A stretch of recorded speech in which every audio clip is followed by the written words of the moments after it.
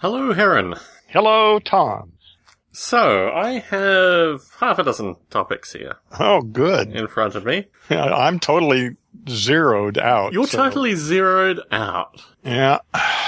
Well, a couple of things just off the cuff, as I have brought up Skype. I have started to be contacted by people who are actively searching through Skype.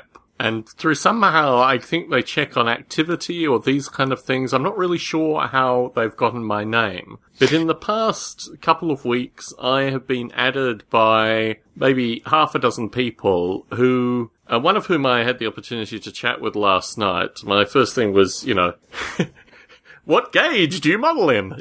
Are you a model railroader? No, I found you through Skype. Where I'm just searching through and I found your name and you were online. It turns out this person at least has befriended more than 1,000 people on Skype and just waits for them to come online so they can chat with them.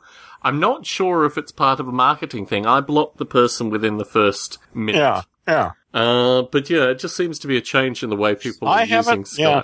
I've had a few porno come on. That may be what Lusty Tiff 4862 is. Yeah, they want you to go cam to cam with them. For, I've talked to a couple of them just to verify it, just to see how this thing to train them in the way of Gendo. Well, listen, people on the edge are more likely to accept this than people who are, riding well on their unconscious assumptions. Very good.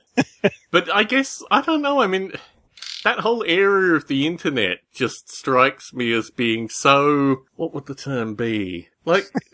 Desperate, I guess. Desperate must be the term that I'm looking for. Well, most of the world is desperate. Most people, I lived up until the last 2 or 3 years, if I'd lost my job, I would have been homeless in a month. I lived like that for 30 years. Yeah. I think the majority of the population in this country does that, actually. Yeah, I know. That's what I'm saying, is that level of tension. It's really interesting to look at it now, because really nothing has changed. There is no security, Yeah. That's just a nice illusion.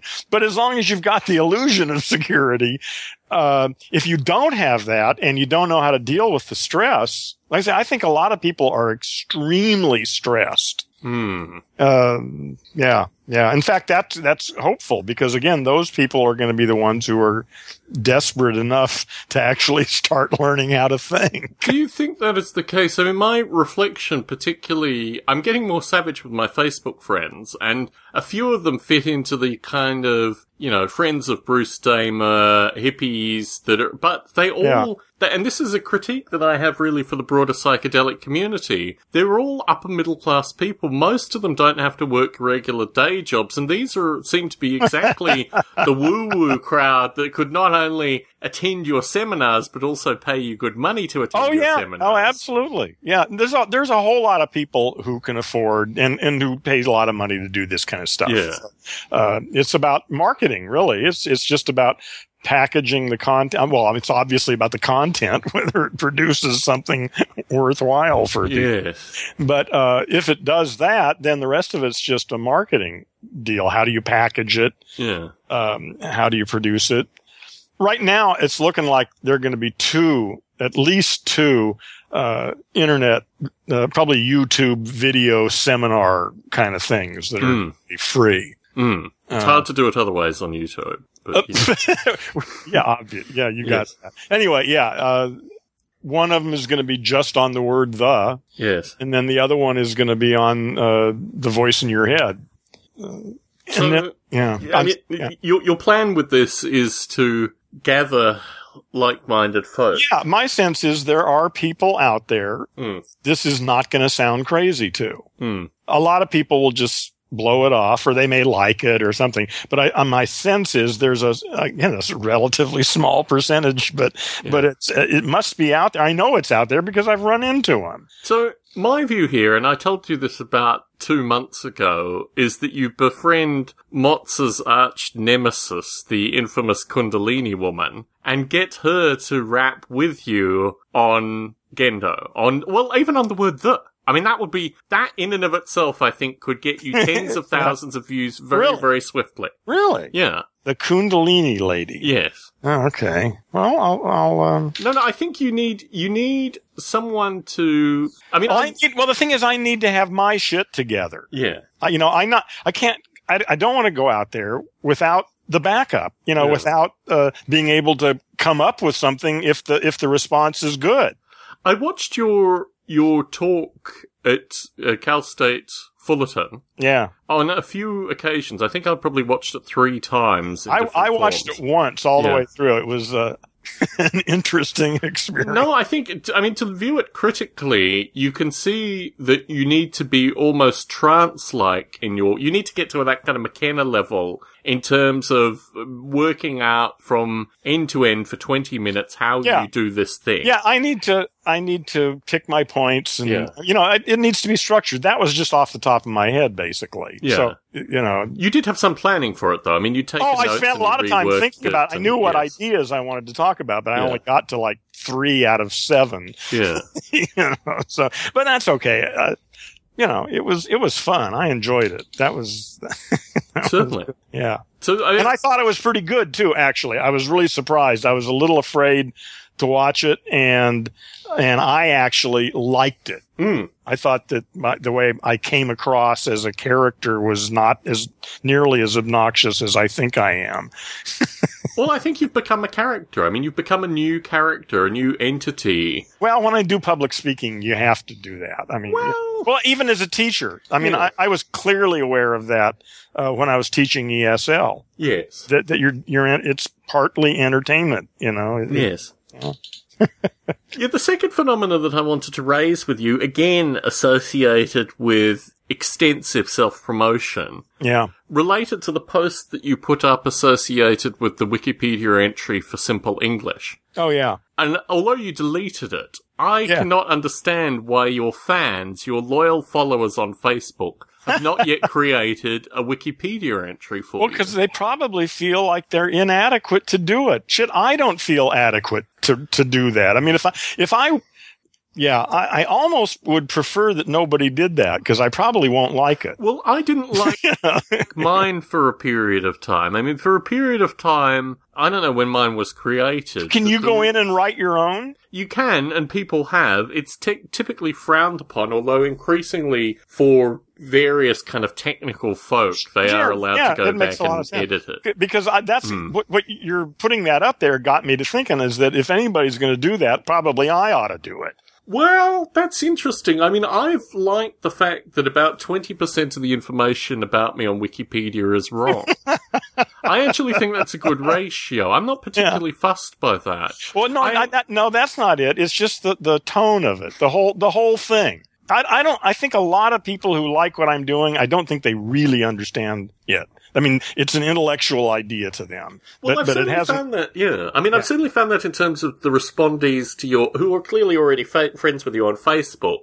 The kind of discussion that goes on typically indicates that they've missed a few of the stupidities along the way. I mean, I've observed a few of the correspondence, particularly associated with these, I guess, broader notions of belief, matters of fact, particularly associated with the universe and science. Yeah. I think there are still a lot of people that have kind of missed and I got this from Kant, I didn't get this from Stone, but Kant has a good rap associated with how little we can know in the context of the universe, and says it pretty eloquently over many hundreds of pages.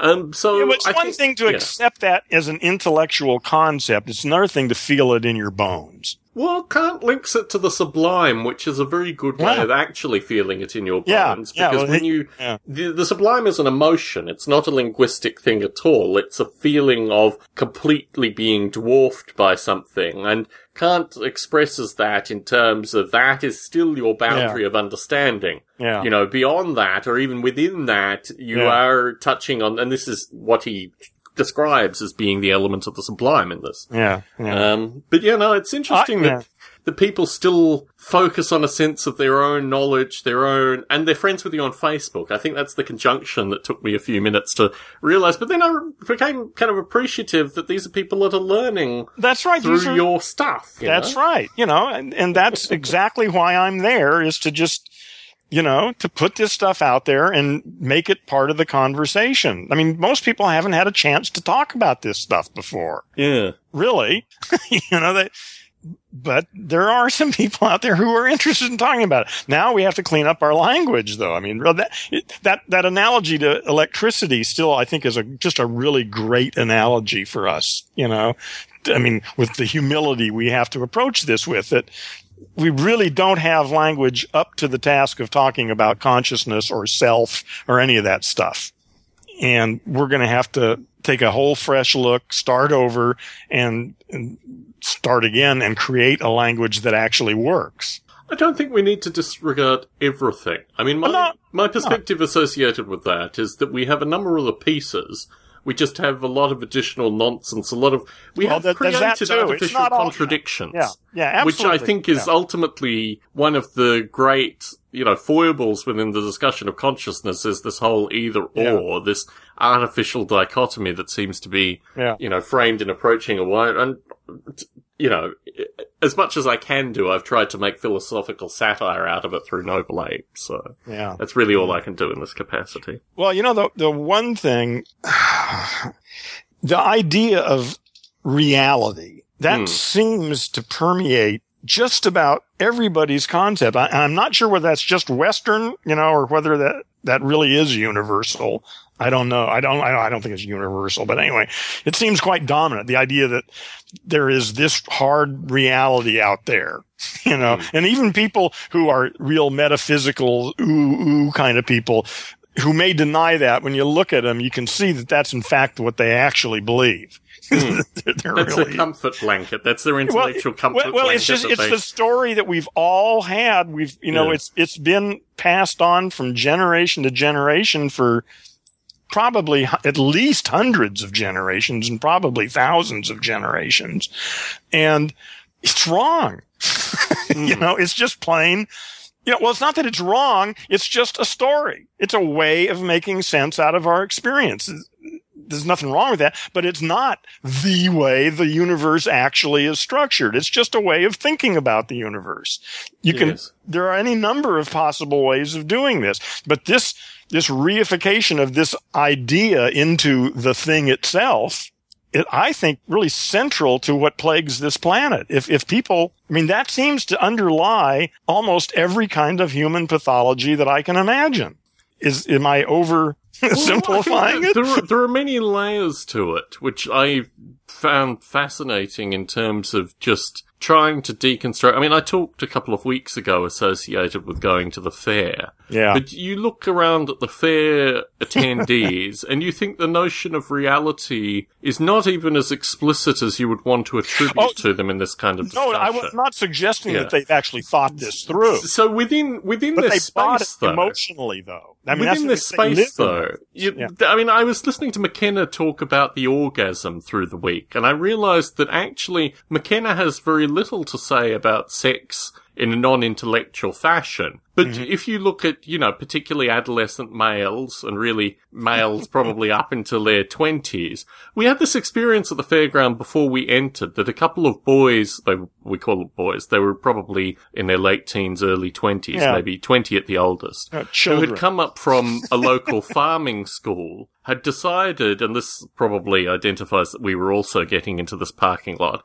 but had decided that they would get into the, I don't even know what the premium parking lot, without actually having a premium parking lot ticket. And they did this by flirting very heavily with the teenage girl who was in control of the entry into the premium parking lot. Really? They flirted their way in? Yes. And then they got in and quite happily got out of the vehicle because we parked next to them and just were high-fiving each other that their libido was clearly hot and they were primed to go into the fairground and pick up some chicks. Now, if I had stopped either of those gentlemen and said to them, what is your feeling about reality? I think I would have gotten very quizzical looks, if not a kind of slap upside the head. Right. So, my perspective is actually that there are things that are more primitive that obviously, as you would like to call it, frame a kind of hard reality that these people are convinced about. But actually, it's probably along considerably more primitive, primeval level. I don't see any contradiction between that and what I was just saying. It seems... Well, you see, part of your rap is the acknowledgement of this thing that people are embracing called reality. I mean, if there is something that is... It returns to our discussion associated with the sublinguistic language, like the sub-language monkey. See, I've never really run into one. This is something you claim to have seen that I've never encountered, actually. Yes. Well, except maybe in a hospital in a coma or something. I don't think you've actually, you haven't done the kind of applied anthropological research. You're very much the theorist associated with this language monkey stuff. Oh, of course. You observe from afar. I observe in Starbucks and at work and I observe everywhere I am. Yes. That's still dealing with all I have. You're still dealing with. You see, what we found about the fair was that a lot of people had come in. We left and we were going towards San Jose, and everyone else was going in another direction, which we assumed was, I don't know, Fresno, Sacramento, that particular direction. So when we were at the fair, we kind of got a great sense that these were people in general who were not in any way... I mean, there's this kind of bubble that we get in Silicon Valley, which is very curious. Right. When I used to live here in 2000, I used to enjoy traveling by train because I could actually leave that mentality. Yeah. I'm not sure if I've told this story, but one of the people that I met on the train was a mother and father who had rescued their daughter from marrying a man. They'd basically pulled her back from the wedding, and the whole trip, which was about 2.5 days, was of the parents trying to set me up with their daughter, which was really a very curious experience at the time, including accidentally stumbling into their area when I was trying to look for the, food car to get, an evening drink of something, and just seeing these parents with the daughter kind of coming almost, I don't know, like a Hitchcock movie. But I guess I have a kind of broader, and this is truly an appreciation, this isn't a negative thing, that there are, for every language monkey that you would want to brand, Heron, I think there's probably something but you'll never get, the problem is that you will probably never get this through an interaction on Skype. The nature of which you surveyed these language monkeys has always been, well, I mean, at least they've owned a computer, had an internet connection, gotten on Skype, and actually figured out that they can talk to you on Skype. I know there's a whole lot of people that I don't interact with that I actually don't have a whole lot of interest in interacting with. Well, this is exactly my point. I mean, my point is that if you went out and just, accidentally stumbled through every man, you would potentially find that what I describe as kind of sublinguistic. Oh, I'm sure that's out there. I'm not questioning the truth of that. I'm just saying I haven't run into it because I've spent the last 30 years learning how to avoid precisely those people. Certainly.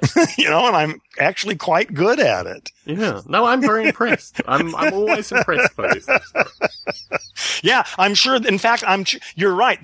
That's a huge, that's a part of the world that needs to be dealt with. You're right. It's something I haven't ever put much emphasis on. There's my audience. I've seen it as much smaller than that. I think you're right. There's a lot more people probably in the category you're talking about, or at least heavily into that category. They still have language machines that function, but they may not have much going on in them. Yeah. Yeah. Or they're associated What percentage do you think that... See, I'm surprised that you would run into them and that I wouldn't, given the way I've lived for the last 30 years. Well, you say that, but I mean, I've had periods of time in my life of... well, that's true, yeah. I've lived in the YMCA and stuff like that. I mean, I think it's one of the curious things about the way I live currently that... This is out of the ordinary, yeah. Well, slightly, yeah. I mean, it's the kind of thing, actually, I've gone through that threshold that I encountered when I was in the UK, of that kind of, you're middle class now. What the fuck?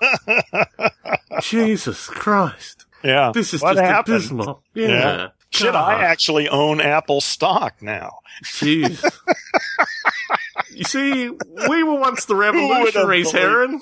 Yeah. We were once the revolutionaries. We still are. Yeah. Somewhere, winding its way towards New York City, is a little USB thumb drive with actually a series of bits of audio specially selected, Heron, by our listeners. And I want to send out, in particular, a shout out to Connor Seitz Bowen and Tracy Portillo. And I'm trying to think who else gave me really constructive feedback associated with this audio. Pretty well no one else. But those bits of feedback, in particular Connor's feedback, was so productive in my own thinking. And in particular, he has listened to so many Stone Apes that he actually understands that the comedic elements of Stone Ape is the kind of glue that holds it all together. And without the comedic elements, without the comedic elements, it's just two curmudgeons yelling at each other. And he did it beautifully. He sent me about 4 paragraphs outlining various bits of audio, giving me quite critical cut points, which I implemented almost all of. Yeah. And put it together on a thumb drive and wrote. How long is how much audio did you use? There's about 30 minutes of audio. 30 minutes? Oh, Jesus. There's about 30 minutes in maybe 6 or 7 separate segments. Yeah. And there are so many addresses associated with Sirius Radio. Sirius is going through some kind of rework internally. What I thought about doing initially, because I have sufficient connections on LinkedIn, was actually adding a few of the Sirius programmers on LinkedIn and then contacting them through that formally. Yeah. But I decided that was a bit too stalky. And I thought, in general, I probably should just submit it and see what Plan happens. B. Yes, stalking if at first this does not succeed. Yeah. It is interesting to do a dry touch associated with our format. I mean, my general perspective, particularly through my experiences with Field of Chaos, is that this will not be a successful method. But I think it's an initial way of, getting it out there. And it means probably every 6 months I will do exactly what I've done in the past month and gather together audio and think about, doing a similar approach. Well, yeah, we should just begin from the very beginning. We've got some audio already, and what is it that they're going to pay us a whole bunch of money to do this, or what? Well, the idea is firstly that we will do something separate for Sirius, that the folks who listen to Stone Ape and have enjoyed Stone Ape will basically get exactly the same stuff. Yeah. I'm interested actually hearing back from Sirius associated with what kind of stuff they might be looking for us to do. Okay. But what are they going to, they're going to pay us, right? Yes. Okay. I mean, that's important. Otherwise, there's no point in doing it. Well, you say that. No, you're right. But reaching an audience might actually be a benefit. No, you're right. You're right. Yeah. Absolutely. Yeah. Reaching audience. Yeah. And we might just do exactly what the fuck they want if it really looks like it would reach a large audience. I mean, my spiritual advisor put it very candidly when she said that we will probably fit the highly lucrative 3 a.m. to 4 a.m. on Wednesday slot. And I said, look, well, that's okay. If we reach Insomniacs, we're actually reaching some of the most important people there That's are. Right. Yeah, really. Yeah. Who wants the boring, normal people? Exactly. They're not going to start our revolution. They're not going to build fires and fire on police. That's right. Yeah. Exactly. Yeah, okay. I'm all for it. Yeah. It'll be interesting to see what happens. I suspect you won't even ever hear anything back. No, I mean, look, my experience with regards to dry submissions on Field of Chaos was that 3 copies ended up in secondhand bookstores around where, and I'm actually quite pleased that the people who didn't read the book just put them in secondhand bookstores. I mean, I think that's nice. Yeah, they could have thrown them in a trash can. Exactly. I think the remainder did. I think the remaining 20-odd copies ended up in the trash can. But it was nice to know that 3 of them at least. Did anybody actually respond to you, though, and say, no, thank you? No, I think it's these. They just, Yeah, the distinction, which again, they're busy. They got things to do. They're paid to actually review, actual books that are published by real publishers still, as they, wind away their hours before, I guess, they become sports commentators or whatever they become. It is all very curious. So, that probably won't be a thing, but at least it's an attempt. And but you never can tell, though. That's the thing is, the right person reads that letter if it just happens to cross the right desk. Well, the hope is that the audio will be the letter is a single page, and I made it distinctly brief and just outlined but that's important. I mean, they may not even listen. Well, my hope is that they will listen. Yeah. If they don't listen, then we obviously won't have anything. Well, then you have to rewrite the letter. The letter has to be the reason for them to listen? Well, my hope is that's yeah. So. Well, hope is one thing. Well, we'll see. It'd be nice if they just at least say no, thank you. Yeah, I mean, I think to some of them I have mutual connections, and I might actually be able to do this considerably more organized in the near future. But as it was, I just wanted to, get my feet wet. Yeah, just see what happens. Yeah, exactly. With the view that we can, we'll have to recycle some of the audio in the submission. But some of the audio, I mean, I heard particularly positive feedback, and I need to give this assessment because, our former topic, I don't even want to refer to him really as our former topic, the phone hacker John Draper Crunch was in Thailand recently, up until I think today or yesterday, and flew back to the US and collapsed on the plane. He's currently in hospital.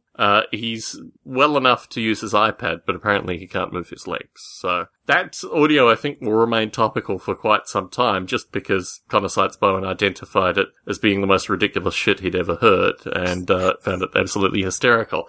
But yeah, the stuff associated, I had stuff associated with Elliot Rodger, and I think that'll lose its, I wanted to include some topical stuff and just some general rapping. But yeah, no doubt we will need to think about things to talk about of a topical nature in the upcoming Stone Apes, so we can get more audio of this ilk. Although I think we'll just do it naturally. So I don't know. I'm open to this thing taking in any direction as long as I don't have to prepare for it. Amen. Amen. And I will continue to maintain that particular direction then. Yeah. I'm cool. Yeah. Yes. So we had a rather interesting experience over the weekend.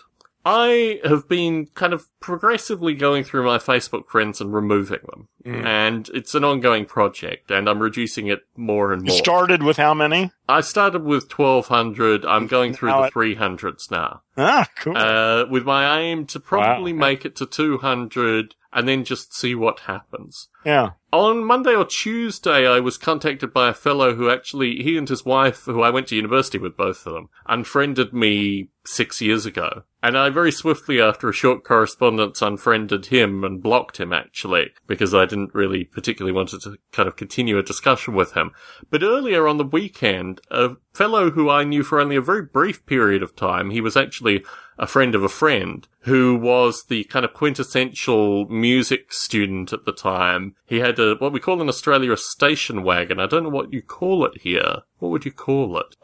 Beats me. A station wagon it's got an extra row of seats where the trunk would be. Exactly. There's actually a seating area back there. Well, yeah, in Australia that just means an extra large trunk where you we may or may not have seats. Oh, okay. No, in a station wagon in the US actually has no trunk.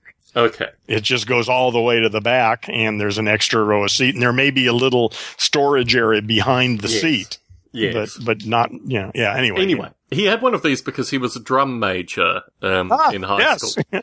And I had a friend who was a bassist. Yes. And so he and I had a few really quite interesting conversations back in that period of time through our mutual friend. And then our mutual friend had a falling out with him, which meant he pretty well disappeared off the scene.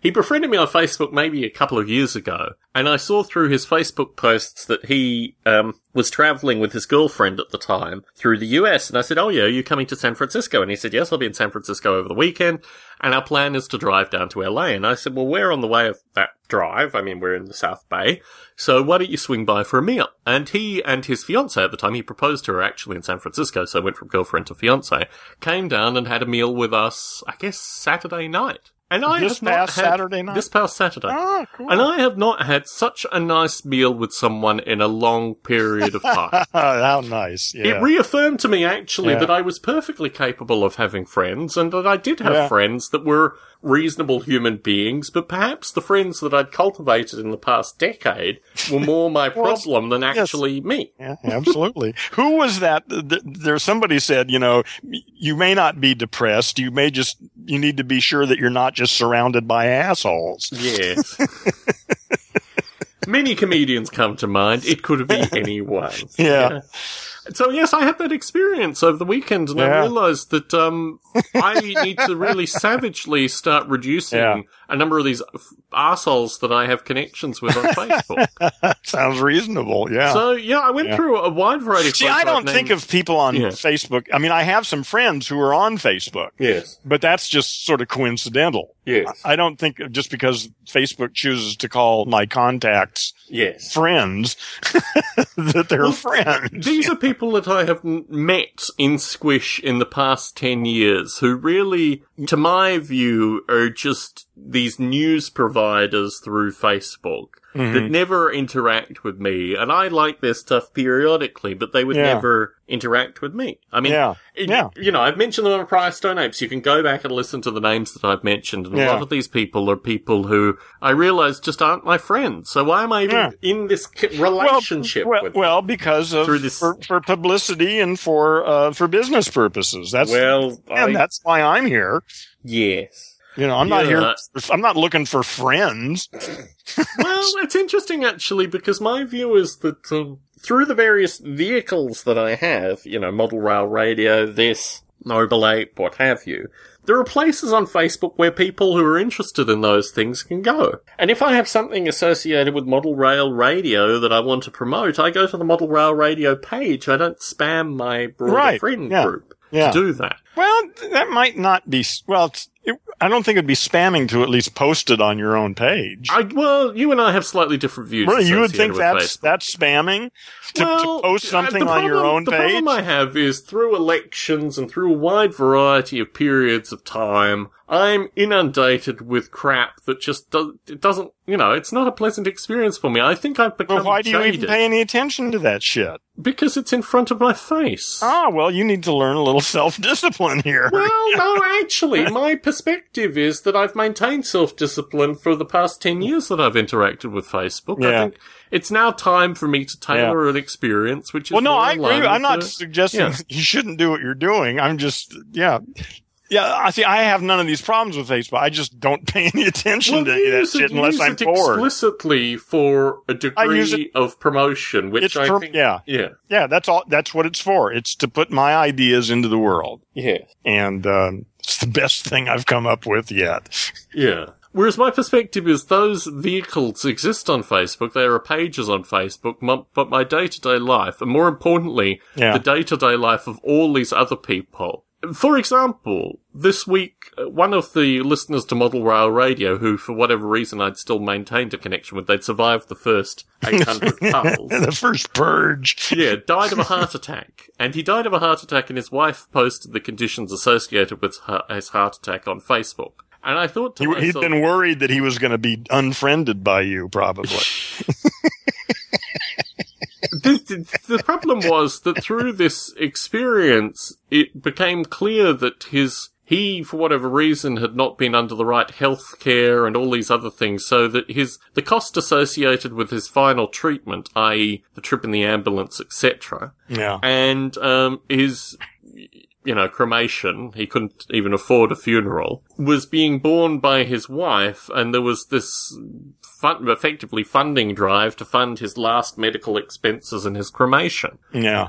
I don't recall, aside from a few likes, ever really having any correspondence with this fellow, but I felt very emotionally involved by his wife's narrative. Mm-hmm. It was, you know, it was something that as I read, had an emotional impact on me, because as we talked about initially when we started this call, a large part of the American experience is dying sufficiently poor that you can't even pay your last bills or pay for your own burial. No, that's quite common. What, 50% of the population maybe, or more? I don't know. Well, more, I would imagine. Yeah, it could be. Yeah, it's when a huge... you start actually exploring these statistics, you start to realize how grave it really is for a majority of the population. That's exactly why it's clear that this whole system is not going to continue very much longer. Yes, but there is the remote possibility that they might win the lottery, Heron, and this seems to be the motivating factor for many of these individuals. Well, it would be nice if we could teach their children how to think, wouldn't it? I mean, this is, I guess, my point. I mean, maybe these people are not the people that you're interested in reaching. I'm interested in reaching anybody who will listen. Well, you say that, but I mean, there are a few tiers. Well, see, that's why I say really we should just go for the children with educational apps for the iPad and go directly for the kids. It's too late for most adults. They're brain damaged language monkeys, and yes, they can change all that, but it really takes dedication and commitment on their part to do that, and not many of them seem to be up to that. I guess my broader concern here, and I use the R word here very heavily in quotation marks, is that these adults are the ones who are raising these children. No, they're not, actually. I mean, they're only using the R in heavy quotation, flashing red. You know. Well, no, I mean, the media is a large thing, and their friends. I mean, the parents are becoming, most parents are anyway, are becoming less of an influence, although they're part of it for sure. Absolutely. That's why, but that's why it's important we make apps for them real young and get to them early before they're totally brain damaged by their parents. You're right. Yes. But that doesn't seem impossible. I mean, I think we could do something like that and people wouldn't even get what's really going on, you know? Yeah. They just think this is an app for the baby. you know? It's interesting actually in terms of, I mean, I've been doing this very practically in terms of my own work. You know, what will it take to make this into an app? What will it take to make this into an app? You know, if I was to make Noble Ape into an app, you know, let's think about just help as a concept associated with interacting with the environment and providing, you know, interactive help functionality. Yeah. All these kind of things. And giving you feedback on your own thinking. Exactly. You know, analyzing your language, your input to it, and offering suggestions as to how you might want to reword that. Certainly. I mean, I think all these things it's interesting that the simplest possible app is relatively simple to program. But once you move from that simplest possible app, you have so many, I mean, even the next level of detail, like a card playing app or something like that, requires so much additional work that really, I found to make a real app, these developers at WWDC because they invest between 3 months and a year into every app that they create. That long, really? Yeah. Well, if you can do a good app, I guess that makes sense. I mean, you can probably knock out some piece of shit in a week, but if you really want to make something that's slick and that really works and is cool, then you're going to have to work at it. Yes. But that's worth it because if you really do create something that works, that does it, I mean, you know, then it just gets better, you know, and then you got 1.1, you know, but if you can do something good to begin with, wow. Yeah, a group of folk I knew at Apple have created a startup, and I met a couple of them for lunch, and we talked about this notion of building communities. I've done this periodically, actually. It's funny because I've met a few people I've known periodically who are interested in picking my brains associated with how you create communities rapidly. It's almost like something I could consult for. In most of these cases, I will buy them lunch because I don't like feeling like I'm being bought in these conversations. But the what's wrong with being bought? In these circumstances, I mean, as long as everybody knows what we're doing. Yeah. I think the nature of these, I feel a certain amount of my time can be given quite easily, but I like to define that time. Yeah. So, you know, that is a difficult process in and of itself. Yeah, well, I'm working on that too. I mean, that's why I bring it up, is that something I'm going to have to start considering is when am I consulting and being paid for it? Yeah. And when am I just bullshitting with somebody?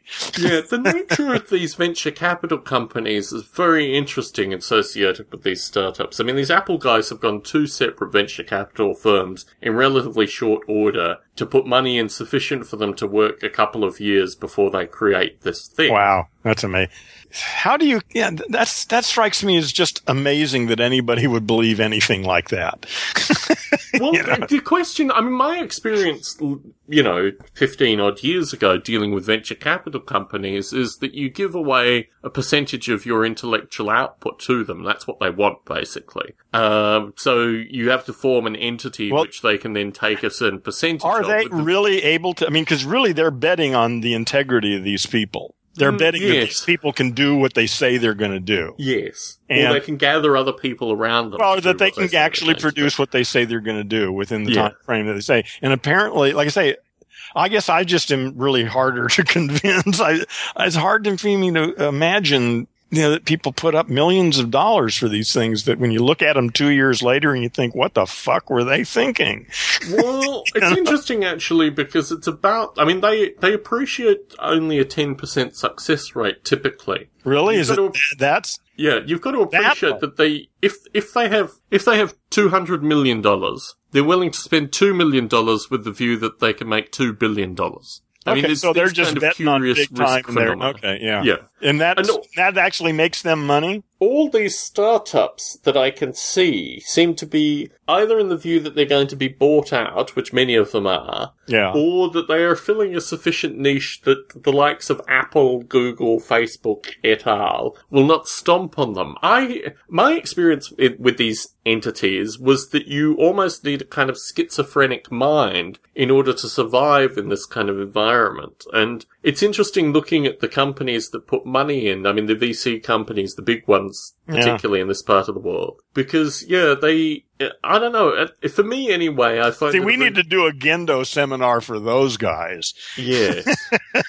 Well, what I was trying to do in part with Conscious in the Cloud was bring some of these folk together, because I think there's a sufficient intellectual community and also a sufficient venture capital community that these communities should be able to come together and work well together. That would be interesting. Well, it depends on the individuals. It's just really about attracting those individuals who are all basically tuned in on some other level. Yeah. You know. Through the week, our listener Bob Mottram posted a new robot startup that is going through a Kickstarter in order to get funding. And this robot company was founded by Cynthia Brazil, who I previously referred to as the pin-up girl of robotics AI. She still, I think, works at MIT. But she has brought together a group of people, including a guy I used to work with at Netflix, to form this robot startup. The robots are costing, and they're basically face screens which are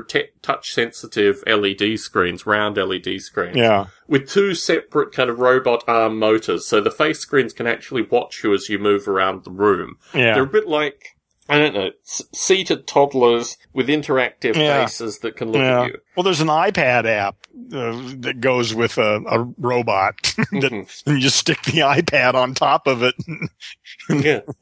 Yeah, it's getting interesting. Yeah, so the robots retail for about $600, which I thought was just, I mean, although you've got touchscreens and things in this, just seems a little bit too much money for me to put into a Kickstarter.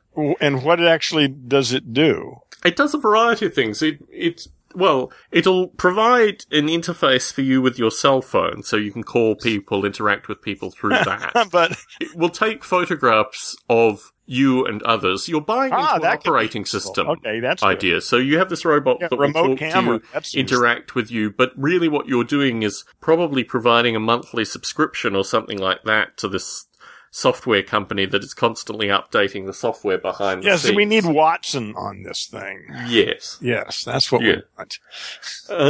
I'd like cussing Watson, actually. That's the we want an open source Watson. Yeah.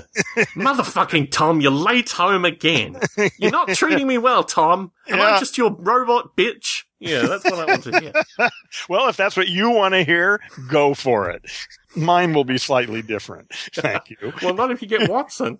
Well, no, that's the thing is you can create your own interface with it. Yes. The thing is that you got under the hood, you got all that shit, but your interface is something you tailor for yourself. Yeah, but it was interesting. I mean, I think Cynthia Brazil has never really lent her reputation to this kind of company. And the fellow she hired from Netflix wouldn't have come cheap, I don't think. So she must have some pretty good backers to this thing. And I mean, compared to Rodney Brooke, the last AI researcher to come out of MIT Lab, he created iRobot, which aside from the Roomba, also makes a wide variety of military killbots. I don't know, I feel slightly better about Cynthia Brazil's work, but I think, again, slightly overpriced, slightly mispitched, although they've been able to raise $1.1 million, which is not a lot of money. Not for this kind of project. Consider the number of people and also, I mean, I imagine the Netflix guy alone is probably a third to a half of that in terms of what he would be charging, even a startup in these circumstances. So, yeah, it is an interesting... I'm just curious, what the hell does he bring to the table? He probably brings all the server-side stuff which needs to scale very rapidly if they're successful. So he would bring okay, so it's how you create servers to add exponentially, probably through the likes of Amazon or something. Yeah, right. I understand. It has nothing to do with the product of this thing. Well, actually, or very little more to do with the product. If you want to do like language analysis and this kind of stuff, than the actual robot itself does. Well, in that case, yeah. Well, and he's doing that too. Yeah, well, no, he's doing the server side, I would imagine. Oh, okay. Well, whatever. Anyway, yeah, he's the VP of engineering within the crew. Big deal guy, and he's getting a bunch of money to do this. So, yeah. He's probably in terms of previous, I was looking through the other guys, and they all are kind of a bit soft along the sides associated with prior experience in this area. But yeah, my friend, former colleague at Netflix is certainly a guy who would be able to do that, and no doubt is doing very comfortably through it. But yes, I guess these things are coming together slowly but surely. I'm mindful because one of the first startups I worked with when I moved to this country was a telephony startup, and some of that intellectual property actually ended up in Skype through a long meandering set of roundabout ways. But yeah, there were a couple of companies that came out before this particular startup. And there was this whole period where they were talking about, well, it's okay that so-and-so's come out, and it's okay that so-and-so's come out. Actually, the fellow who headed the company now sells home insurance. I looked him up on LinkedIn recently. He was on the internet, or does he go door to door? No, on the internet. Well, I mean, he goes door to door too, I'm assuming. But yeah, he has. It was interesting because I looked him up. He was very similar to you here, and his big pitch was he had written everything down on computer since the early 80s. Uh-huh. And he could go back through his journal, which was more than I think 100 megabytes at the time, which was pretty impressive in 2000 to have 100 megabytes worth of journal. He had conversations he had with Steve Jobs.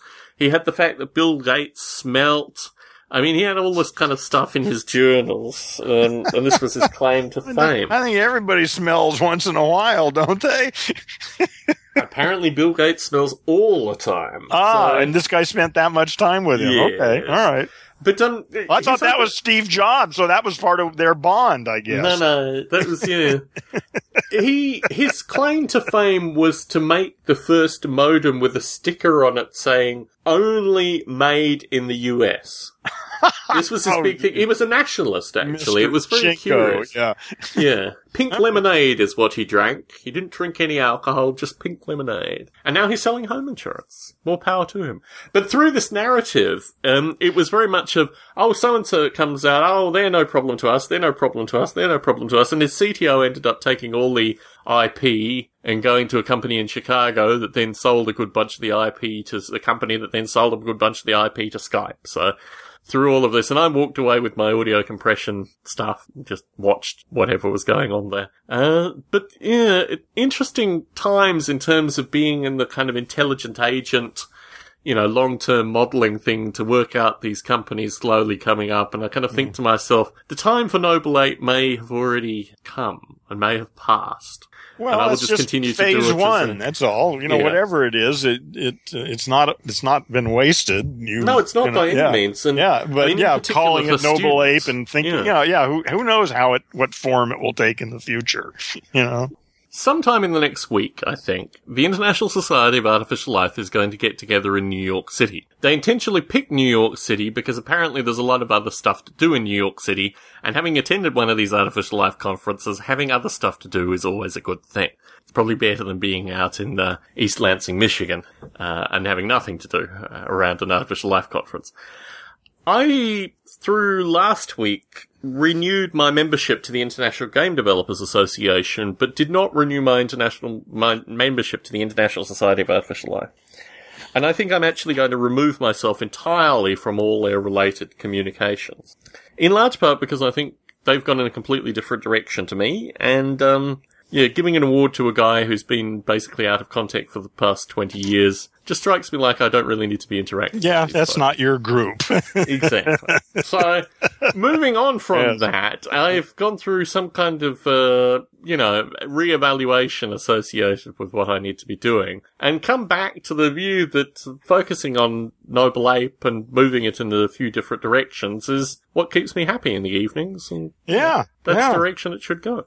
With the view that somehow another generation may discover this, and somehow another generation might find this useful. Well, you may find new uses for it yourself. Oh, without question. What interests me is there's still a trickle of people who contact me associated with the Biota recordings that I took predominantly about 5 years ago, but leading up until the past couple of years for occasional recordings. Mm-hmm. And I think that is a kind of perennial in terms of folks finding it and listening to it, and then getting in contact with me to, thank me for it being there. But I don't know whether I will record more. I mean, I have a couple more Conscious in the Clouds potentially planned, but that in and of itself has been an interesting project, but not really, not really something that has created the kind of community that I've been looking for. Yeah. So I think it's a time, as I used to refer to periodically with Bruce Damer, associated with kind of winterizing my, general development. I've been thinking about starting a meetup group just to see if I'm not quite sure how or what I'd do, but like I say, giving that talk was really useful for me. I need to be talking with more people, and so I haven't done it yet, but I'm not quite sure how I would do it. Really, I mean, just what I'd call it, or but have you considered doing something like that? Well, that was what you were doing. Yeah, that's what I was doing. It was a meetup group. So what, $15 a quarter to do it? What it costs, $15 a quarter? Yeah. Okay. I mean, I think the most expensive thing potentially could be the space, unless you decided to meet up at a restaurant or something. Well, for me, that's what we'll do. Yeah, because it'll be, I don't imagine whatever I say is going to draw a lot of people.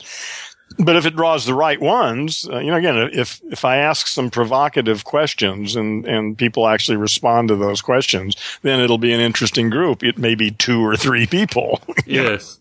Well, I mean, that's where it really gets curious, is that, I certainly found with Conscious in the Cloud, the larger group was the folks who were coming to listen, not necessarily contribute. And actually, when contributions were made, there were a few that were well pitched, but most of them were genuinely curious. Yeah. And I don't know. I mean, I think these communities exist.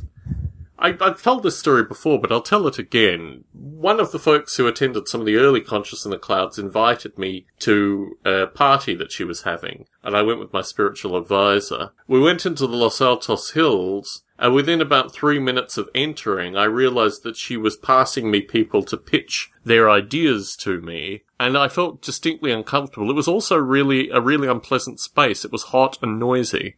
And I realized that my spiritual advisor was kind of slinking out and ended up sitting on a and everybody was upstairs. Coming up with you with a sales pitch. And I eventually kind of slinked out, and we decided to go home. We actually left my wife's favorite Pyrex dish there, and we've never had it back. So there was some net loss through this whole interaction, but I realized that is, being pitched by, and I hate to use this in a kind of pejorative sense, but being pitched by losers seems to be, the mindset that you can get yourself into with this. I feel I'm re-hermetizing my life currently, Heron. And I don't know. What? Re-hermetizing my life. Hermetizing, yeah. Yes. Well, I think that's a perfectly reasonable thing to do, yes. Yes. Yeah.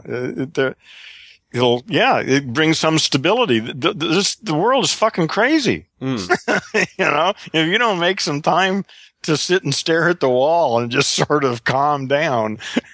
Well, time is the commodity here. I mean, this is, I think, what's particularly striking through it. Yeah, this does, that's the cost. This actually does require a commitment of time. Yeah. That's like meditation, that's sort of like concentrated thing, but, to really seriously approach something like that, you got to give it 40 minutes a day. Yeah. And that's a lot of time. Yes. And it's boring. It's really boring. Well, having had occasional insights into your language machine, Heron, that might be... Well, no, there are that's the point, is that you do get these occasional insights amid all the boring. Yes. Yes, amid all the boring. Yes. But that's not a bad price to pay, actually. There is a lot of boring, but actually, I've had some really interesting insights that I think have paid off quite well. So... Yes, I find parts of my time being utilized. I mean, for example, I record in this room in our house. Your studio. Which is still being, the problem was I got to the point where it was just ready to be photographed. And then my spiritual advisor found half a dozen additional boxes that have kind of gone in here. And I thought that the antique doors was something that I could work on. So I started on the antique doors, and the doors are in, but I need to do some additional modifications. And these things all take time. Yes. Absolutely. Time. Yeah. That's the big issue. Time. Every second, you've got so many seconds to be alive. How are you going to use those seconds? Yes. And I do reflect quite heavily, particularly, associated with my kind of workaday life, that the investment of time to produce money isn't always the best possible investment of time. Well, sometimes, that's something to be considered, yes. Yeah. All of the possibilities need to be considered. Certainly. But yes, as I sit here and kind of reflect on the various things, I do spend a genuine amount of good philosophical time here in my kind of podcasting room / library / what your cell. This is your cell, just like it's your monk's cell. Actually, it's funny. It's funny. As I thought I could actually put a bed in here quite comfortably. Yeah. And, take naps if need be. Sure, yeah. The problem is that it's in the very corner of the house, and it's probably the most thermally dysfunctional part of the house in that regard. I would need to get an air conditioner. So just get a window air conditioner for it. Yes. Actually, we are in the process of looking for a window air conditioner for my spiritual advisors. So get two. So get two of them. Yes. The problem is the window air conditioners are... I don't know, we have one ground-based air conditioner, which I would get a couple more of that just have the tubes that you kind of fix to the windows. Yeah. And I actually quite like those. The problem is that they weigh a bit. They're a bit hefty. Yeah. But it's a problem you can solve, maybe not perfectly, but if you're serious, about it, you can do it. Yeah. Some way you can make that room comfortable to make it your monk's cell. Yes. And I think we now have 3 different groups of family members that will be converging on us in the month of October. Really? Yes, mid to late Who's October, coming? In fact. My father's second wife, who comes from the US originally, but has spent most of her life in Indonesia and Australia, a graduate of both Cornell and Berkeley, will be here. She is, she's older than you are, Heron. She's, I don't know how old she is. She must be in her mid-70s by now. Yeah. 8 years older than my father, mid-70s. So she'll be coming for a few days, maybe 3 or 4. And what is she doing these days? So I think she's still these emeritus academics she's an anthropologist by training, a medical anthropologist. So she's still doing that. Okay, so she's active intellectually and she doesn't sit home and watch Let's Make a Deal. No, I don't think there's any deals. Is Let's Make a Deal still on TV? I bet it is, isn't it? Have you heard of it? I've heard of it. Yeah. Being my father's second wife, she lives in a penthouse in Australia. It's quite extraordinary, actually, where she lives, because she has a substantial view, and she literally lives in a penthouse. She lives in the highest part of these, relatively swanky apartments in downtown. How nice. Yes. She has a cat and, that's her life. So she'll be here. And then my brother and his fiancée are coming for 4 days. And then my father and his current wife are coming for a few days as well. Wow. It's not really clear when. I think they'll probably be coming in early November by the looks of things. But I'm taking about 2.5, 3 weeks off for all these people coming through. Yeah. When was it? Has it been I mean, has it been a while since you've had this kind of intense interaction with Yes, I'm family? actually a little bit. I'd be in terror, I think. my father's second wife is, and we've talked about her previously, is a genuinely intellectually difficult individual. I mean, she can take a lot of energy very quickly. Yeah. And the idea of her staying with us for an extended period of time, well, you're going to have to just blow her away. Then, my brother, who I have travelled with previously, and his fiancée, who we've never met, she spent 6 months in Afghanistan, so, within her own self, so she has some interesting stories to tell. Yeah. Okay. Yeah, although she was on Bagram Air Base the entire time, so, she's seen, I guess, the mountains. Well, yeah, listen, I spent a year in Vietnam, I don't know shit. Yeah. It always used to crack me up to hear these veterans talking about the war, they don't know shit. Yeah. And then, finally, my father and his current wife, and my father probably,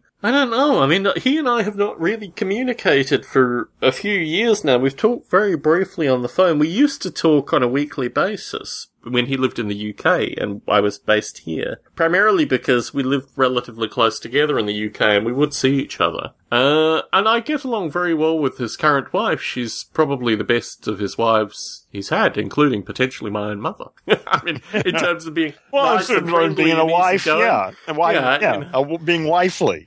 Yeah, so no, she's very respectful and a remarkable cook and a wide variety of things. Good. Put her to work. Yes. Yeah. We live actually by an area where you can get really good quality, herbs and these kind of things in terms of cooking. So she might get some enjoyment actually of cooking. Yeah, that'd be great. It would be. It would be very great. So yes, this is coming towards me like a 3-stall train. Well, this is going to, it could be a disaster. It could be enlightenment. It could be anything in between. It's going to be real interesting to see what happens. In general, I really, and this is curious to me, although I still reflect on the fact that it is actually true. I am the black sheep of my family. Yeah. It is very strange to interact with people who have such a strange view of you. I mean, it's one of these... Well, I was too. Curious things. Yeah. I finally just cut off all communication with all of them because it was just sort of pointless. Yeah.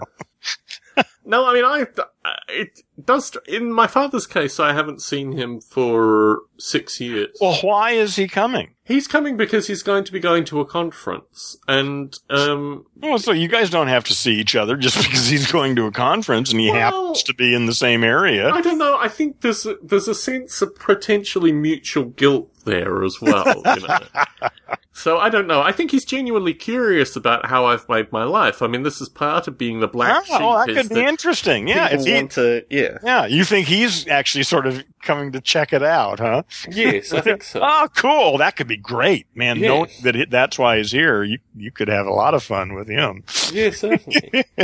I think also, he's lived in Hong Kong for a good part of the past 3 years actually, not that long at all, really. But certainly we have some interesting kind of Chinese centres. A few of my co-workers, it used to be a majority, but now it's just a few of my co-workers are have either been here anywhere between 10 and 25 years, but are from mainland China. Yeah. There is a strong kind of Chinese community here. My father's current wife is from the Chinese mainland, although she migrated to Australia probably about 15, 20 years ago. So, yes, there are these kind of cultural things that no doubt my father will end up gravitating to. He has been, he's a bit of a chameleon in terms of the way that he changes himself for his various wives. Well, I think most of us men do precisely that, don't we? Probably so, yes. I can't actually disagree with that. But yeah, it is a curious thing. That's one of the reasons I don't like myself. Yes. That part of me, because I've observed myself remake myself for a woman, and that's such bullshit. But you should actually embrace this whole notion that yourself is not a thing. it's not a constant. Right. Yeah. Once you realize that, of course, you can change it. But then, of course, the likelihood of getting married becomes somewhat limited. Or you can just recognize it as a thing. I mean, it doesn't have to be discouraged, or it just can be a thing. Yeah. Well, I'm not even sure what we're talking about now. We're talking about how women change us, Harold. Oh, yeah.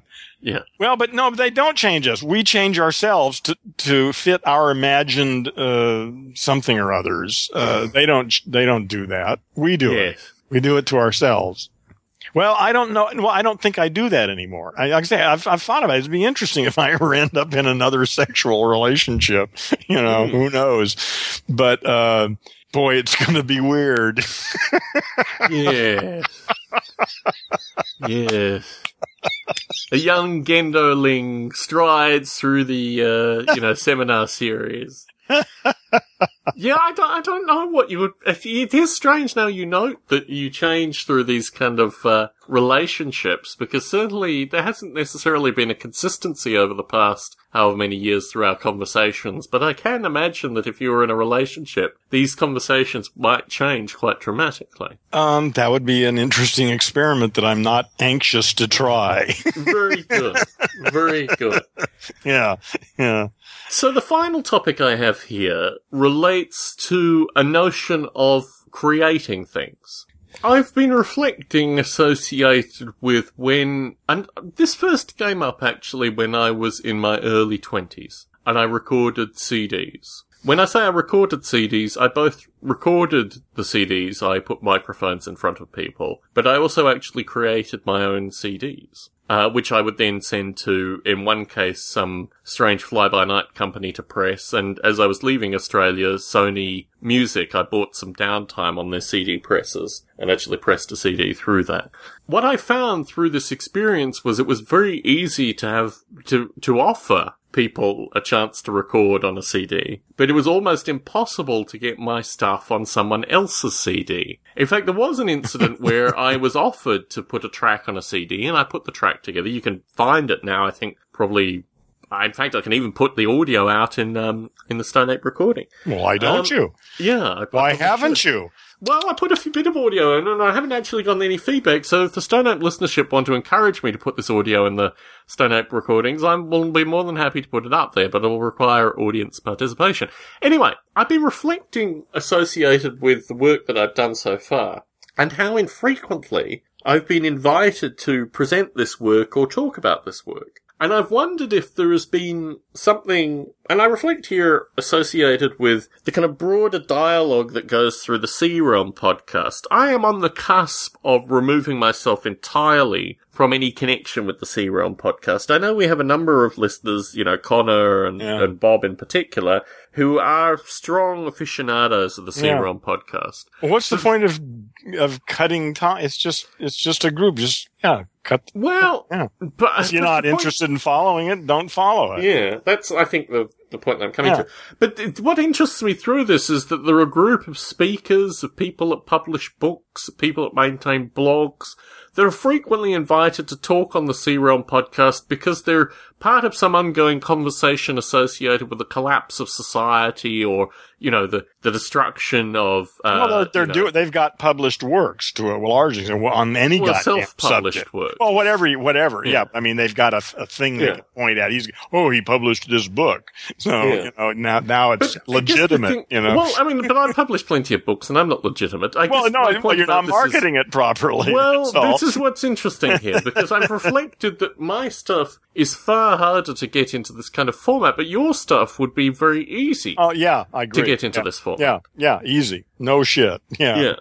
And it's kind of a strange deconstruction. Yeah, it fits right in. Yeah, it just fits right in with the whole thing. Yeah. I mean, I've reflected on whether I need to change what I do, and resoundingly I've come back, no. I don't want to change what I do. These people do their thing. Well, you got to do what you got to do. Yeah.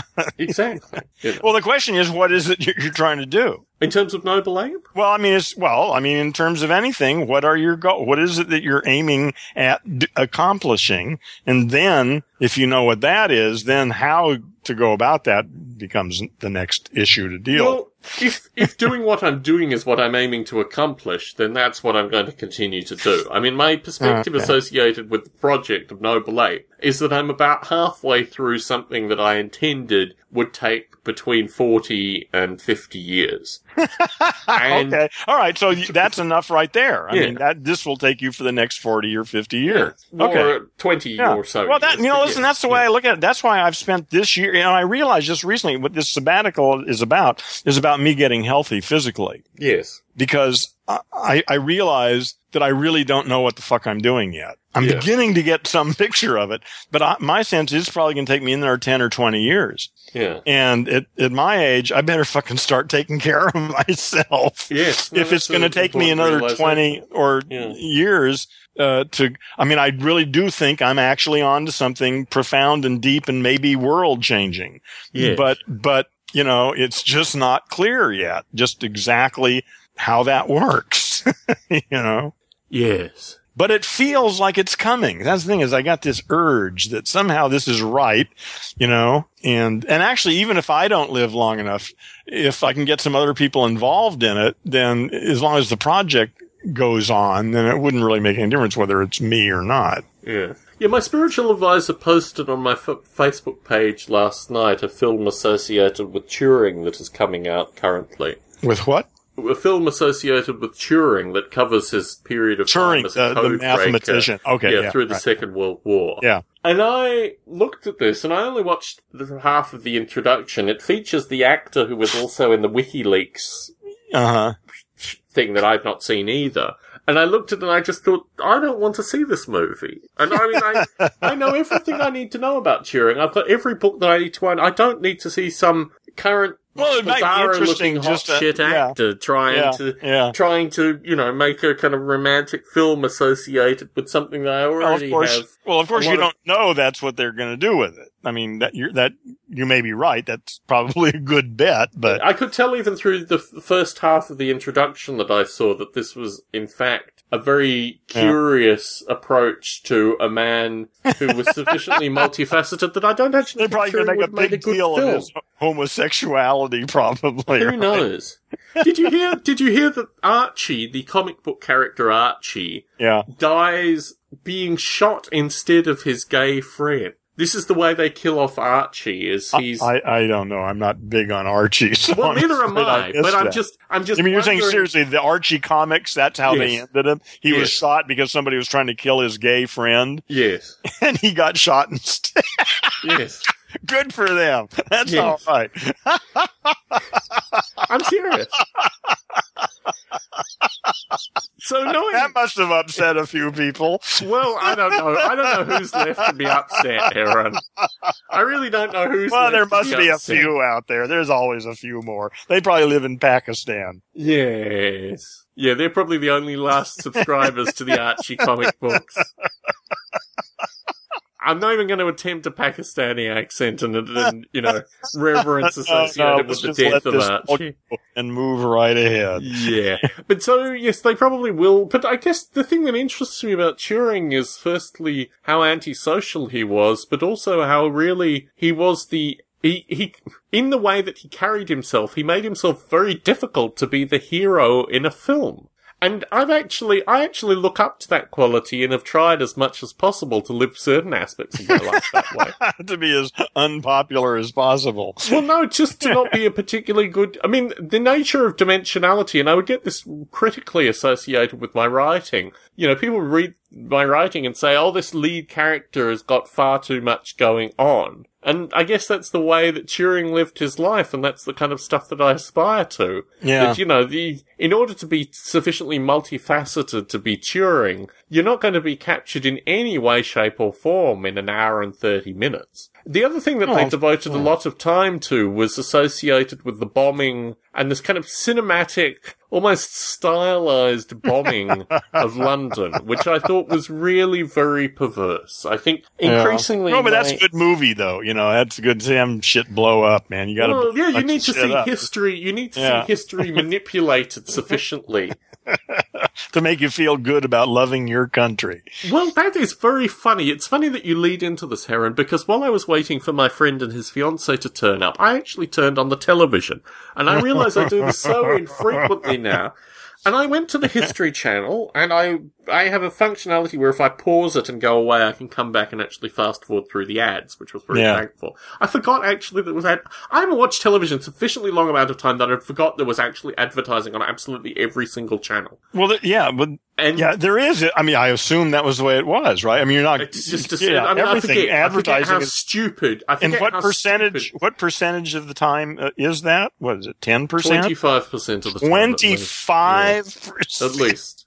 So anyway, I can't stand it when I watch a YouTube video, and fucking ads showing up now. At least it's the same ad over and over and over and over again. And you just think, oh man, when are we going to kill capitalism? God, when are we going to kill this format? I mean, you can have a format of capitalism that doesn't have this nonsense. Well, the idea of stuff just being available because it needs to be available without a way to make a buck on it is anathema to capitalism. Well, what makes it interesting is I work for a company that makes a buck, makes actually quite a pretty buck, but doesn't need any advertising. And these you're right. There are special cases. You're right. If you can figure that out, these cable companies could be doing exactly the same thing. We pay a substantial amount of money for these cable companies, and they could be getting their little cut and making their programming within that. The need for advertising now, particularly completely mispitched nonsense advertising, is just obscene. Yeah. Anyway, it returning to what I saw on the television, as opposed to the advertising,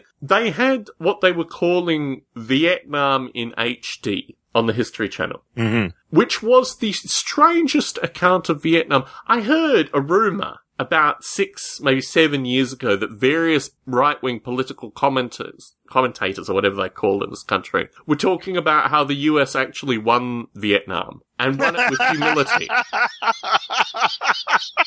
And how all the soldiers got out proudly and how the US was strong through the period of time of Vietnam. Heron? I watched this on the History Channel.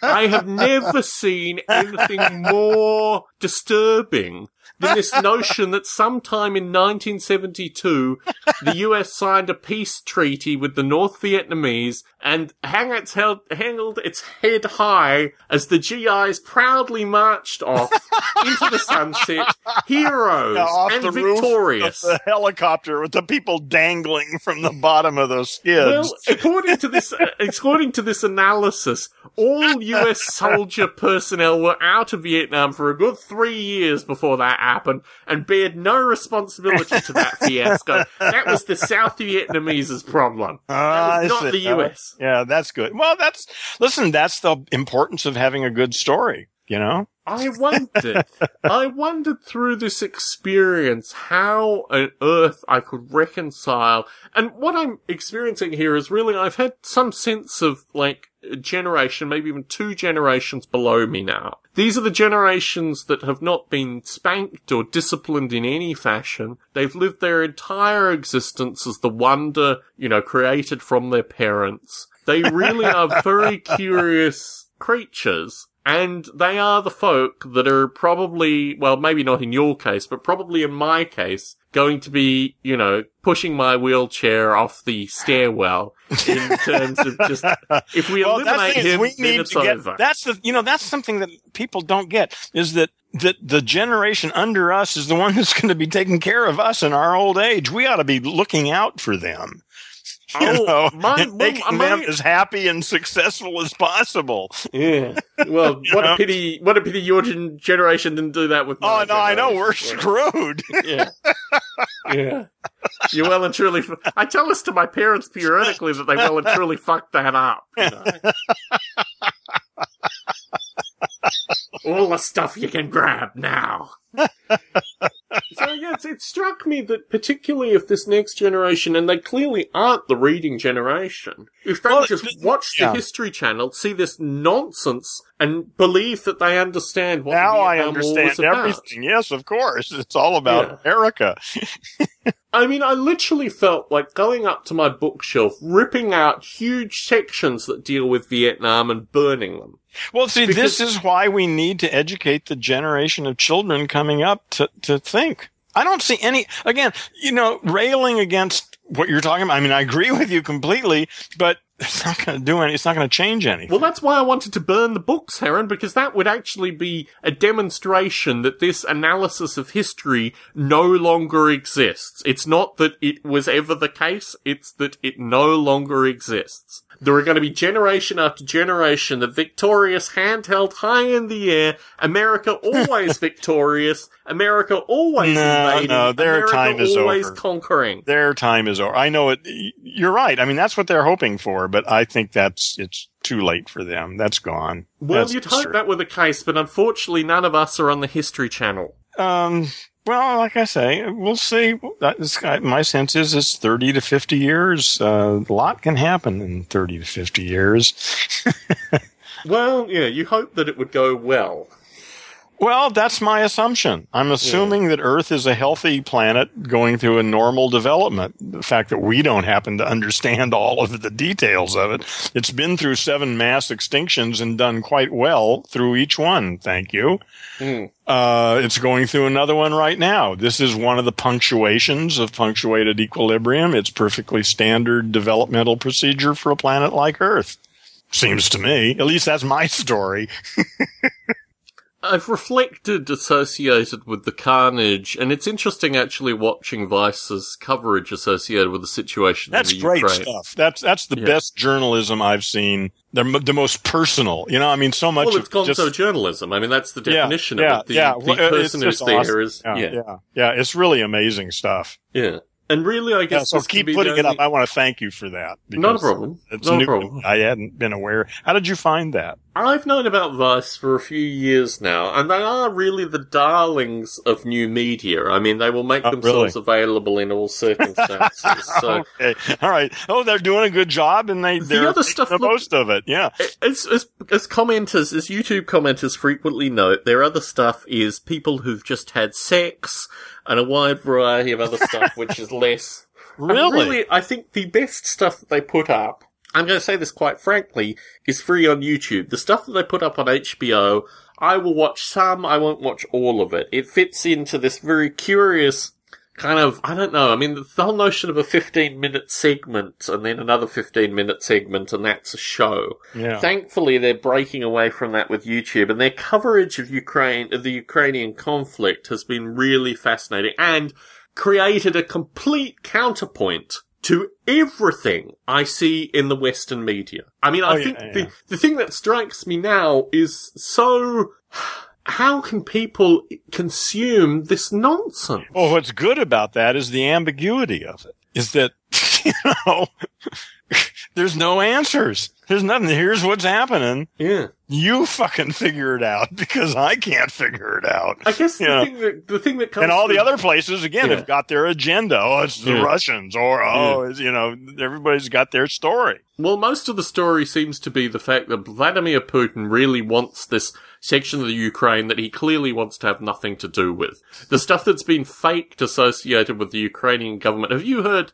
I listened early on this week associated with the proof from the Ukrainian government that these separatists were responsible for shooting down the plane. I found it offensive. I found it humanly offensive that these people who were clearly recorded in studios having a conversation that had, mysterious code word names, and the fact that these dudes out in the middle of a field were speaking with Moscow. I mean, all this stuff is just complete fantasy. Yeah. And when you look at what's happening in the Ukrainian government, you've really got to wonder how these Western democracies can feel comfortable, shuffling up to this narrative. When everybody is an asshole. Yeah. What the fuck? Yeah. And then you got these poor old ladies in apartments. Exactly. Of course, she's probably an asshole like all the rest of them. Well, probably the reason she survived is because she's an asshole. But I think the thing that comes through this is, and I'm kind of really, Malaysian Airlines just really irritates me. I've flown Malaysian Airlines previously, and how fucking stupid do you need to be to fly a plane over a war zone where people are blowing planes out of the air? I mean, the nature of criminal competence through this right. That's is a just good question. extraordinary. Yeah, and the fact that the media will not tackle this, the fact that tens of thousands of YouTube commenters... And everyone else is still flying in and out of there? Well, Singapore Airlines and Malaysian, thankfully about everybody else, United and everybody else. No, they all don't. No, this is what's interesting. Only a small number of airlines fly over that area. Okay, I got it. Yeah, that makes sense, right? All the reasonable people got the fuck out of there. Yeah, no, because Malaysian Airlines has been losing money hand over fist because it's basically a corrupt entity to start off with that gets bankrolled by the Malaysians on a periodic basis. Yeah. They are, of course, going to be flying over the war zone, and unfortunately, the people that are buying they charge a premium for it, tickets, probably. Yeah. Yeah. It's just extraordinary. I mean, I've never flown over that part of the world, but we do actually have listeners that have both driven through and flown over that part of the world periodically. And, we have our listener Sean in the UK who has actually stayed and travelled around Crimea and talked quite positively about that associated with this stuff. But yeah, it's just extraordinary. It's extraordinary 100 years from the First World War that we can all still be drawn into these conflicts by pure unadulterated nonsense. Well, again, it's identification with the story. I'm this ethnicity or that nationality or some goddamn thing. Yeah. And, the president's never going to lie to us, Heron. The Secretary of State's never going to lie to us, Heron. That's right. That's right. These people are beyond fault. Well, again, that's why I say that all that's the only thing that really counts is the next couple generations of kids if they can actually evaluate their situation rationally. Well, and if they can't, then I don't see much hope. My interaction with them seems to indicate there's a high probability that they can't. Well, you may be right, but I haven't given up. My sense is we still have several decades, and you never know. Yeah. You never know what can happen, Yeah. There are plenty of optimistic signs. I mean, it's a lot easier to see symptoms of the old, the caterpillar falling apart. That's kind of obvious. It's not so easy to see parts of the butterfly that are taking shape, but if you know where to look, they're there. It's a small part of what's going on right now, but yeah. I've had experiences periodically through my life, usually leading into crescendos of these kind of experiences, where I realized that if there is any spirituality that I can ascertain in the world, it comes through pure irony. That actually the experiences that I have had are so tightly related to irony more than anything else. And I understand like synchronicity. Right. I like the idea. That's a great idea. I mean, a bit like synchronicity, the human mind participates in that, and I do understand that my understanding of the spirituality comes through my own understanding of irony. I need to have that. I'm a participant as much in this understanding of the universe. But I just can't imagine the kind of crazy shit that happens in my life cannot be,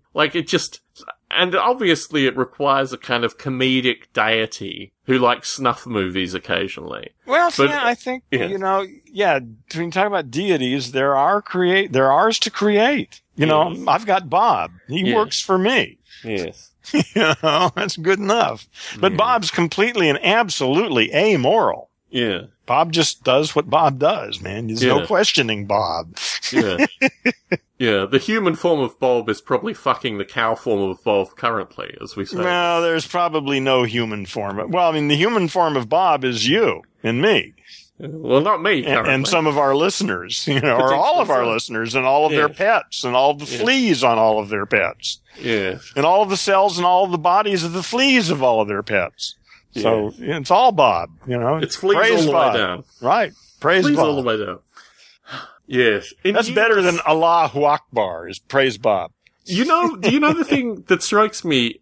My mother actually speaks Arabic, and I've wanted to ask this of an Arabic speaking person. I've always wanted there to be a God's kind of okay, God's fair to middling. This whole Allah Akbar, God is great thing. Yeah. I'd much rather have a phrase God is awesome.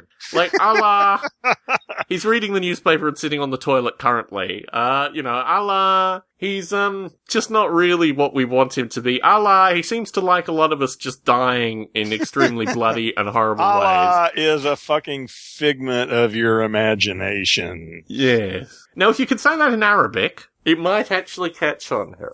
Well, it might actually catch on. Maybe you never can tell. There might be a mass awakening there, That's not impossible. The problem People might just go, realize this is fucking full of shit, man. This is crazy shit, man. Fuck this shit. Yeah. Yes. Well, I think the people that realize that are probably on heroin in Iran and these kind of things. Or the drug permeation culture or in, to have that kind of realization would immediately, lead you to you have kill to be by careful. the state. You got to be careful if you're going to play that game there, because that's a dangerous game. Yeah. Well, it's dangerous even here in America, but they make it dangerous for financial reasons. But they're not going to come and cut your head off. But well, maybe not just you. Cut they off come your after checkbook. me like that. They come after me like that, so, yes. Yeah, I wonder if I actually called this podcast Allah is Fair to Middling if I'd actually get hate mail associated. I would avoid that subject, actually. I there's enough probability of offending people without worrying about something. Yeah, it's interesting, actually, because when I watch YouTube, there's a video clip associated with a guy making a pizza with a strange drum beat behind it. And I described this to my wife, and she said she'd never seen that. All the YouTube clips I get have that ad of the guy spinning the pizza with the drum beat. Yeah, I don't recall it either. Do you see? That's very funny. I think I've actually broken They're zeroing it in on you. Yeah. No, exactly. No, the problem is that I don't actually get any singlemuslim.com advertising or any kind of things. In fact, currently it's single Asian women that, YouTube is trying to market to me. Yeah. I don't even know what it is. There's one. Yeah. It seems that I get the same one over and over again, but I don't even know what it's about. Oh, it's not a guy throwing pizza. No. Because I explained this to my wife and I showed it to her and she said, I've never seen that YouTube ad before. And it's like, all my YouTube watching is that ad. Yeah. Yeah, I get pretty much the same one every time, and I actually don't know what it is. Yeah. Well, it's good because I was thinking about satirizing this pizza flipping YouTube thing and actually putting it out as a YouTube clip. But now I realized that this was only the YouTube ad that was specially generated for me. Special for you. Yeah. Well, crazy. I wonder how special you are. Yeah. Maybe you're not that special. Maybe you should put it out there anyway and see if anyone else is the same kind of special as you. Yeah. Yeah, next time I'm going to have to pay attention to what that ad is so that I'll know what it is. So these strange... I'm returning to the start of the show here, folks, because I'm ready to wrap up the show. It's becoming a bit of an oven where I'm recording. But I'm just looking at XO Lusty Tiff 4862 and wondering how one could actually utilize these people who are clearly now, as you point out, digital sex workers to a positive light associated with these things. I'm wondering if there's some internet meme, but it's just such a curious... Well, what I've done is I send them back a smiley face. Interesting. And that's it. And usually they say, fuck you, and leave. Wow. Oh, so they proposition you, and then you send them back a smiley face, and they say, fuck you, and leave. Well, that's happened twice. Okay. Mostly, it's just ignored, and I don't hear from them again. Mm-hmm. I mean, it's only happened a couple of times. Yes. And I'm not really sure whether it's the same one over. There may have, I think there are different ones, but there may have been one that was more than once, but I don't really remember for sure. Very aggressive, yes. We live in a sufficiently rough part of town that there are actual streetwalkers nearby us. Oh, and you should open up your house for them. I don't know how successful they are. It's funny actually, because they are surprisingly, well fed. Like, they look, they don't look... Yeah, I know. A lot of homeless people begging at the freeway off-ramps are big fat guys. Yeah, but I guess, if you were in the market for prostitutes, you'd want to know if they had AIDS or not, and maybe within the prostitution community, overeating in order to prove that you don't have AIDS is an important thing. I don't know.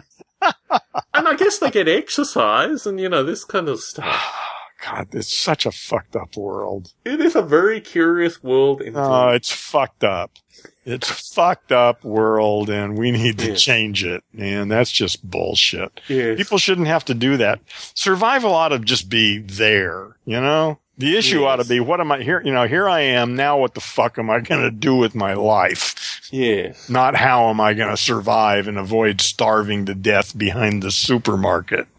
Well, that's the game that's been created, right? I mean, You know, what the banks and all these other things want is, fit, healthy young folk that they can make as much money through. That's and right.